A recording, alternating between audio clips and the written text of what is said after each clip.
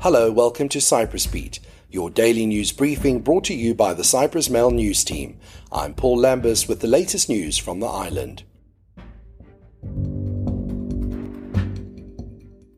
The funeral of Archbishop Chrysostomos II, head of the Independent Church of Cyprus, who died yesterday morning, will be held on Saturday at 12 p.m. at the Apostolos Varnava Cathedral at the Archbishopric. Between Thursday until the funeral, the Archbishop's body will be at the cathedral for the public to pay their respects. The Archbishop's body will be buried below the Apostolos Varnava Cathedral as he wished, at the grave he prepared. The government, presidential candidates and political parties on Monday all expressed their sorrow. A book of condolences will be available at the Archbishop's office from 10 a.m. this morning until 12 p.m. on Friday. Flags will fly at half-mast and all official duties have been cancelled. Bishop Georgios of Paphos, who visited the Archbishop on Sunday, said the Archbishop had faced his fight against cancer and impending death with the patience of Job, letting God's will be done.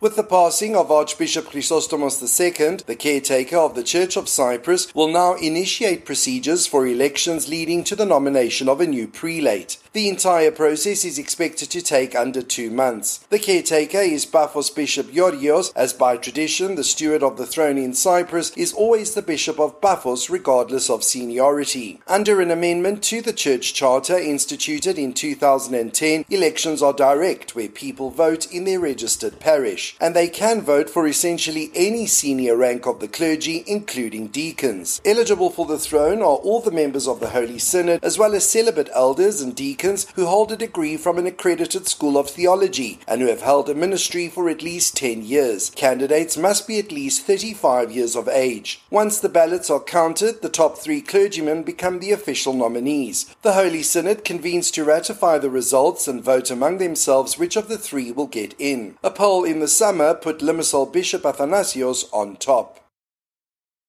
Moving on, a compromise over COLA, the cost of living allowance, seems unlikely at the moment, Labour Minister Kyriakos Kouchos said yesterday after a meeting between unions and employers. He said all parties involved have until Christmas to find a solution. The contentious issue has been brewing for some time now, with unions wanting a full reinstatement of the pre-bailout formula for calculating the pay rise, effective January 2023, with employers ardently refusing. Kouchos said despite the fact that both sides were standing their ground, this was the same thing that happened in 2017, and yet a solution was reached. The employers' organizations and unions signed a transitional agreement at the end of 2017, maintaining 50% of the rise in the retail price index, which is incorporated in wages once a year. Fully restoring COLA would come at an estimated €150 million added to the public sector payroll, which has not been factored into the 2023 state budget.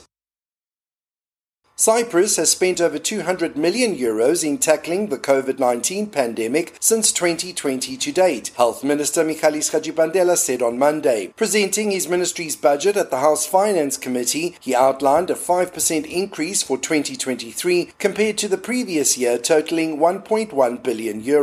Explaining the COVID-19 expenditure, Hadjipantelis said most went towards acquiring vaccines and medicine to fight the pandemic, as well as purchasing rapid tests and services to carry out both rapid and PCR tests. Services purchased from private hospitals to nurse COVID patients and help post-COVID patients also took up a share of the €200 million spent by the state to deal with the pandemic.